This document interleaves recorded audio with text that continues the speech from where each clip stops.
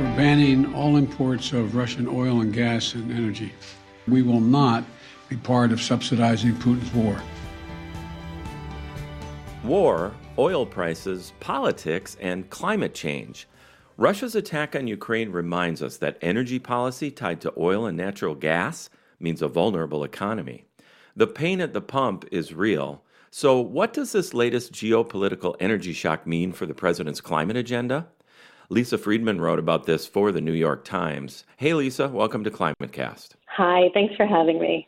So President Biden called the war Putin's gas price increase this week. That sounds like pretty good political branding. Bigger picture, how should we evaluate the link between war in Ukraine and rising energy prices? Gas prices were already on the rise before Russia invaded Ukraine. The markets were coping with increased demand as people emerged from pandemic lockdowns. But Russia's invasion in late February caused the price of crude to skyrocket. It approached $130 a barrel this week, and on Tuesday, President Biden announced that the United States would ban oil imports from Russia. Before the war, Russia produced about 1 out of every 10 barrels of oil that the world consumed. Very little of that went to the United States, but still oil is priced on the global commodity market, so the loss of Russian oil affects oil prices in the United States and everywhere else around the globe, no matter where it's used.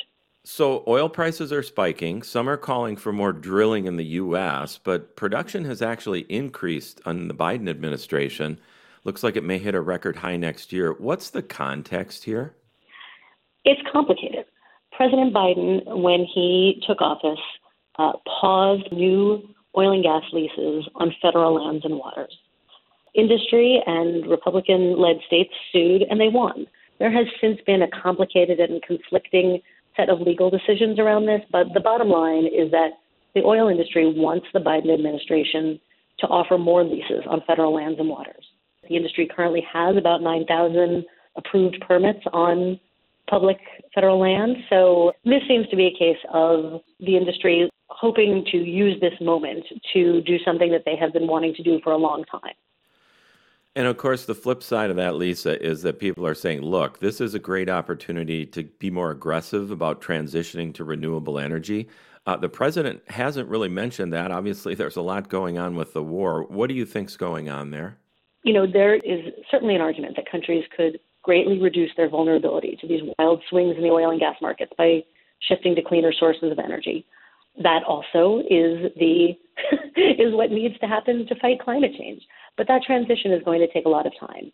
So, right now what you're hearing is governments focused very urgently on this short-term need to alleviate energy shocks and are asking the industry to boost global production to replace the millions of barrels a day that Russia has historically exported.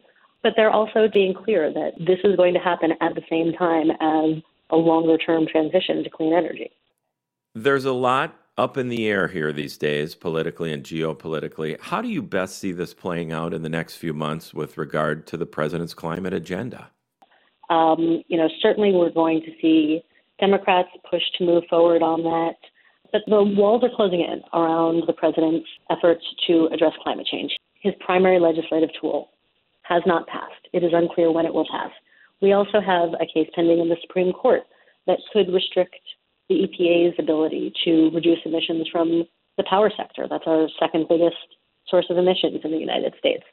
So, there seems to be a real hunt on in the administration to see what the United States can do to draw down emissions without these major tools.